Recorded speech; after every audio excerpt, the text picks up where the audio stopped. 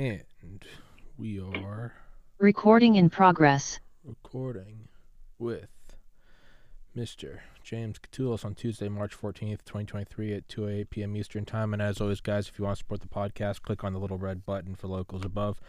James has been on here several times before. I think the first time you came on, we discussed you taking down the CEO of Goldman Sachs, John Corzine, and Obama's Attorney General, Eric Holder, in 2011 for the 8th largest bankruptcy in U.S. history. You did it pro bono. I think you get the largest amount of Neither of funds. them are in jail, though, so I didn't actually take them down. But Well, I mean, the fact that you won and didn't end up, face down in a shallow grave, to me is winning. And I put the link. I'll take it. Yeah, I put the link to that article in the description if you guys want to check out James as well as his Twitter and Instagram. And you created Let's Go Brandon Coin, but you are my financial expert by virtue of the fact that I know next to nothing. So if there's something I haven't added about your background, please add that, and then explain to me and my audience, to the best of your abilities, what exactly is going on.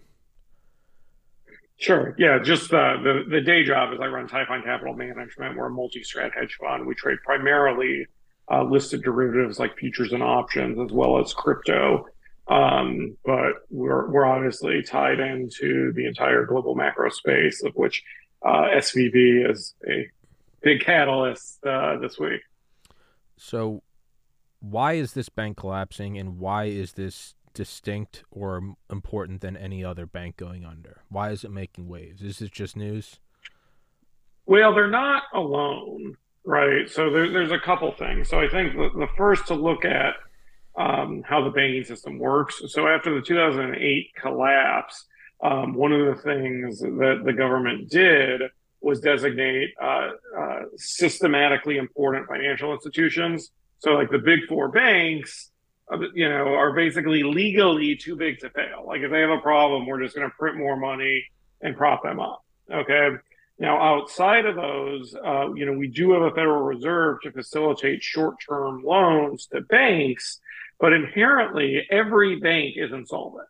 Okay. Always, like by definition. Okay. So the way banking works is on this concept called fractional reserve lending, where is if someone puts in $1 deposits, okay, the bank has a liability for $1, but a bank could go out there and make loans far in excess of what their deposits are. And this threshold is essentially defined by banking regulators. It's called the reserve requirement. I want to say right now it's something like 5%, but I could be wrong because I'm not actually a banker. And this is the last minute, so I haven't checked. But let's assume it's 5%, right? If you have a 5% reserve requirement, then a bank can lend out $20 for every $1 deposits it has, and then it relies on not having all of its depositors ask for their money at the same time. So any bank, if all of your depositors, or even a decently large, but not even 50% of your depositors, ask for their money at the same time, the bank fails by definition, right? Like that's why the Fed was created after the Great Depression, was to create or to prevent banks, from failing. And 1 second, let me just turn on Do Not Disturb because I'm getting a slew of You're good. notifications. Yeah, I know that they set it up in 1913 as sort of to create the U.S. dollar to be like a uniform bubble. So instead of individual banks having their individual notes, a run on the bank or a panic or depression or whatever the terms have been over the decades, the idea was to sort of spread it all around so no one bank could take down the whole system. Yeah, so, and actually, you're right. I believe the Fed was created before the Depression. It's the FDIC. Yeah. Was created to discourage bank runs, and that basically the way the FDIC works is that you have member banks. They have to pay fees into an insurance fund that then steps up and guarantees deposits. Now, the way the FDIC works is that each depositor per bank gets $250,000 worth of insurance. Now, one of the really unique things about Silicon Valley Bank was that 93% of deposits had more, or depositors had more than $250,000 in deposits at the bank, right? So they're thus uninsured under the vanilla language of the FDIC. Now, one of the governmental responses to SVB has been to say, okay, we're going to guarantee deposits even above that, right? And we're going to wipe out shareholders and bondholders, which is good. You're creating moral hazard for the people who supported this bank that did not have good risk controls and good risk management. They actually had a 9-month period where they had no chief risk officer. They just got a new one in like January, right? So there's several governance problems at SVB. But for the financial system, bank runs are bad, right? Because once you have one bank run, it triggers other bank runs. And, we've seen, Signature gone down. We've seen Silvergate go down. We saw all the regional bank stocks get absolutely hammered yesterday because, no one wants to be the last, money in a bank. And again, by definition, all banks will fail if there is a bank run. Now, some contributing factors here. So, one, basically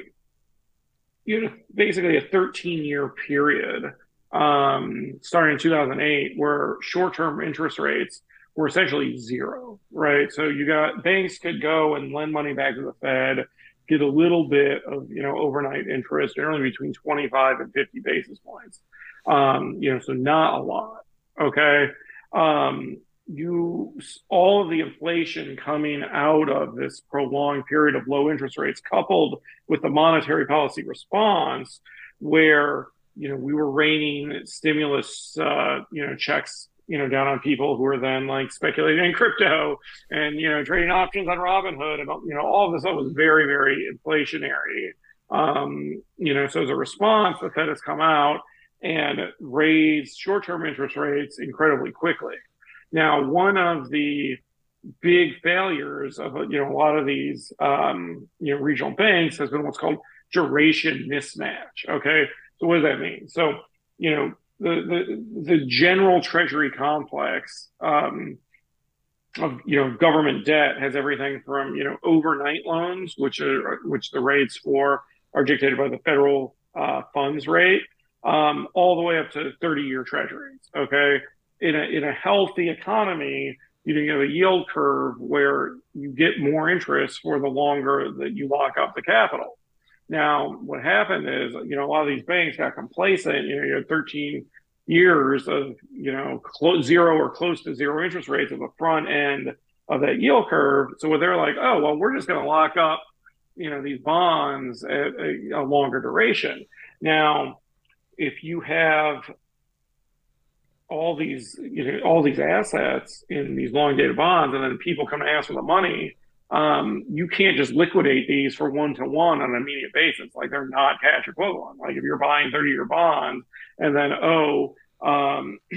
short-term rates, yields go up, the prices on these long dated bonds drop, right? So you're actually taking like mark-to-market losses and are then forced to liquidate this long dated paper to meet your short-term depositor calls.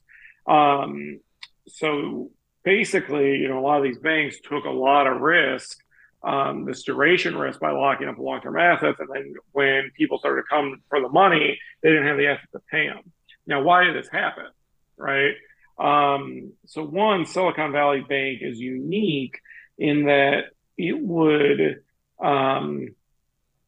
kind of have this circle relationship with venture capital companies where post 08, you've had a ton of money fly into long lockup alternative investment strategies, things like venture capital, private equity, where an investor will commit money for 10 to 15 years into these funds.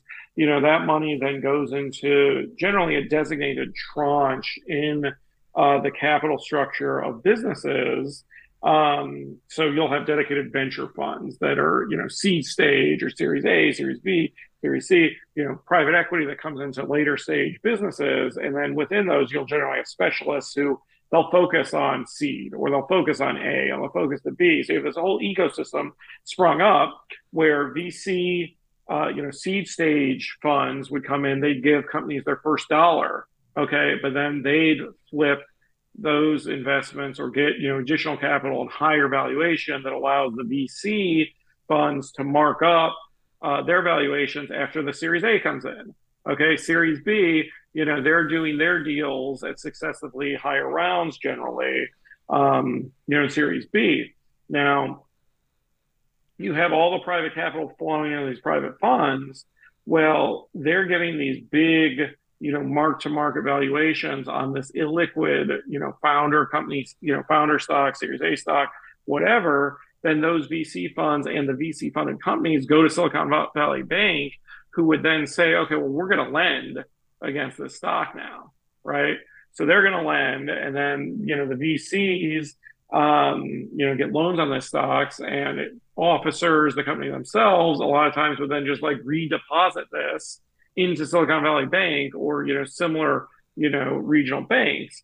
Now, what happened last week is you had some VC chats, and the VC communities tend to be very close knit and very like herd minded because they build up this whole ecosystem where it's akin to like greater fool theory where the C is selling to the A, is selling to the B, selling to the C, and everybody's kind of making money along the way. But they're like, well, all these rate hikes, they've kind of weakened the balance sheets on these banks. You should all take your money out, right? And so you had in one day 25% of the assets come out of Silicon Valley Bank. Like, that's insane. Like, utter insanity. Like, imagine going to Chase and having 25% of Chase assets that come out in a day. It's just like unprecedented. Then why is this different? Like, why now? Well, now people are on all these chat rooms, right? And you've had a lot of stress to the system. Okay, like so the Fed in their fight against inflation, they've raised rates really quickly. So if these banks got greedy, they didn't have proper, risk management where they, kept sufficient, reserves in short paper. A bank run is going to be really damaging, and it's like saying fire in a crowded theater. Like everybody's like running for the exit, right? Now, Silicon Valley Bank, there appears to be like some other potential major governance failures, right? Like I mentioned, they had like 9 months without a chief risk officer. This is a bank that was very big on like diversity and inclusion and like kind of the woke factors, right? And like we've seen time and time again when people prioritize, woke metrics over profitability, it's saying, okay, well, we're going to give, money, we're going to lend money to this company because they got a lot of women on the board and a lot of gays and stuff like that. Well, maybe that's not necessarily the best metric for determining, profitability and good bank risk management, right? And, you also, there's, a lot of apparent political ties here. Like I believe the first chairman of the bank was like Al Gore's wife, right? Yeah. Like they're close in with like California Governor Gavin Newsom. You have several of these executives appear to have dumped like hundreds of millions of dollars of stock, in the last, couple of weeks. Like, was it insider trading? Like, I don't know. But, after this bank collapsed right after all these insider sales, does it warrant, investigation? Like, probably. But will it actually fail if the current administration is very heavy on ESG and DEI hires? In a sense, it doesn't seem like it's going to face the natural ebbs and flows and natural selective tendencies of a free market if the very kind of big dog on campus, the White House, and thus, the Fed and Department of the Treasury, if they're for this, are they going to let it fail? Well, so they sort of have let it fail to an extent that it appears that like shareholders and bondholders are getting wiped out. Okay, so they're going to bear losses. Okay, it does not look like the companies that had money there are going to like lose their deposits, right? Which is, it's generally a bad thing for an economy. And look, I'm all about moral hazard, right? But when if you say like, thousands of businesses can't make payroll, that tends to have a lot of second order effects. And, what really caused 2008 is, those, rolling bank failures. Is it just like black and white there that it's like, okay, wipe out depositors, wipe out bondholders, always, insure deposits 100%? No, because, you've got to ask some questions about, this new facility that's been put in place, right? Like the administration's trying to say, like taxpayers aren't going to pay this. Member banks are ostensibly going to pay it. We'll see if it actually shakes out that way. But they've put into operation this lending facility that is going to let other banks go. And if they do have these like 10-year pieces of paper, right, that they can't liquidate, immediately, they're going to essentially let them treat that as cash. And that does create a lot of moral hazard, right? That's basically saying, okay, well, you could go out on the term structure, lock up depositors' assets, long time for yield. And then, oh, well, if interest rate risk rises and you don't hedge, right, there's ways to hedge it. Like we trade futures. Like there's, multi-trillion-dollar derivative market that you can go out and pay, to hedge to like reduce that risk, right? You're saying, well, why hedge? Because your hedge, you have the ultimate government put, that the government is going to be your hedge, and they're going to like bail you out if something goes wrong. So is this a closed-minded view or a simpleton view that this is just a never-ending game of kicking the can down the road the next couple of years or decades, just hand it off to another administration, bubble this, collapse that, pandemic this, war preparations that? Is this just a game of you just kick it down the road forever? Well, so kicking the can has been a thing for a long time, right? Yeah. I mean, like the savings and loans scandal, which was going to be before my time in the 80s, Yeah. that was really like the first, kind of government bailout. And you had, like in '08, some of these bailouts were absurd, right? Like the early bank bailouts were actually similar to this one in that they wiped out, bondholders and stockholders, like basically like Washington Mutual, Bear Stearns, like basically they, wiped out or close to wiped out the stock and bondholders, but guaranteed depositors. To me, that's pretty decent, right? Because the people who are making, these decisions to manage the bank in a risky fashion, they do have consequences. Politically, I think, even with the ESG bent, you do get a lot of political capital by saying we're going to go after these executives who sold stock ahead of the collapse, for insider trading. So I do think there's a reasonable chance that gets done, even though they do appear to be very politically connected to the current administration. In terms of can it go on forever? I mean, to me, if you want to look at this a little more sinister, is like Coinbase, for example, has changed, has had 3 different depository banks in the last week, right? So, to me, it reeks somewhat of an attack on crypto. And you've definitely seen a massive, regulation by enforcement strategy, by the SEC, who are really going after a lot of, people in crypto, even like legitimate products, even projects that are clearly not securities. And they are, really trying to curb Americans being in crypto. So, if you really want to get conspiratorial, like everybody's talking about like the Great Reset, right? Like, well, when you do kick the can forever, like when is enough, right? Like things eventually break. So if you look at from my perspective, the most likely conspiracy theory is that eventually, if you do have enough, bank failures where you've got to do another wave of government stimulus, like what happened, in COVID, right? You say, well, we're going to give you government stimulus, but it's going to be a central bank issued digital currency or a CBDC, which to me, like that's what the left really wants. Like that's what you have in China, social credit, where if you criticize the government, we're taking your money. Total control. And, to me, this is a potential like domino towards the government's. The government absolutely wants a central bank digital currency. I mean, Treasury reached out to me in 2017, to talk about central bank digital currencies and stable coins. And look, I've been in that space for a while. Am I the world's #1 guy on stable coins or central bank digital currency? No. Yes. Right. So, I mean, they've been looking at this bare minimum 6 years, which means that probably like, 8 years, 10 years plus, right? Because, my buddy Masson Cawthorn says, as a quote, he says all the time, government's got a monopoly on two things, violence and money, right? Like with the military, right? So they don't want people making their own money, through crypto, and they don't want people owning guns, right? Like that's how, you get total control of the civilization is you take away guns and you do something like a central bank currency, which is way more powerful from an authoritarianism standpoint than like just printing dollars, right? Oh, It's yeah. one thing to say you can't counterfeit a dollar, but anybody who has a dollar, like you could spend that dollar, Yeah. right?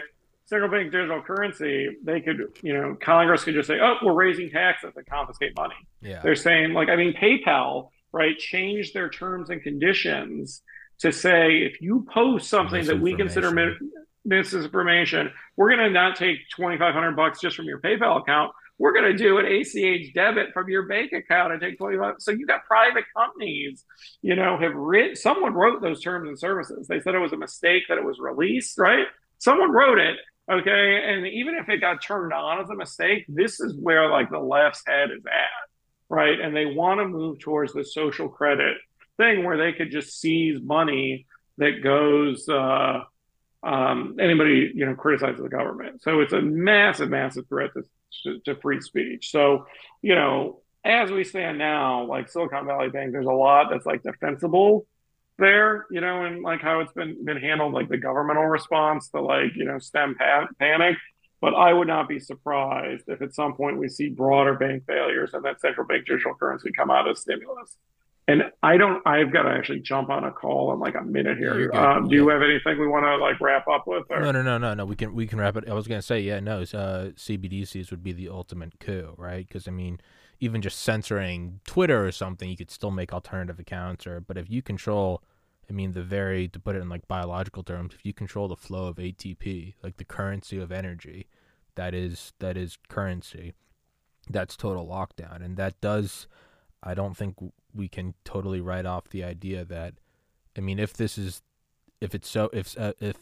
is so incestuous with the current administration, to me that kind of gives more credence to the idea of what if this is engineered? What if this is beginning a collapse so that you have to roll in daddy government?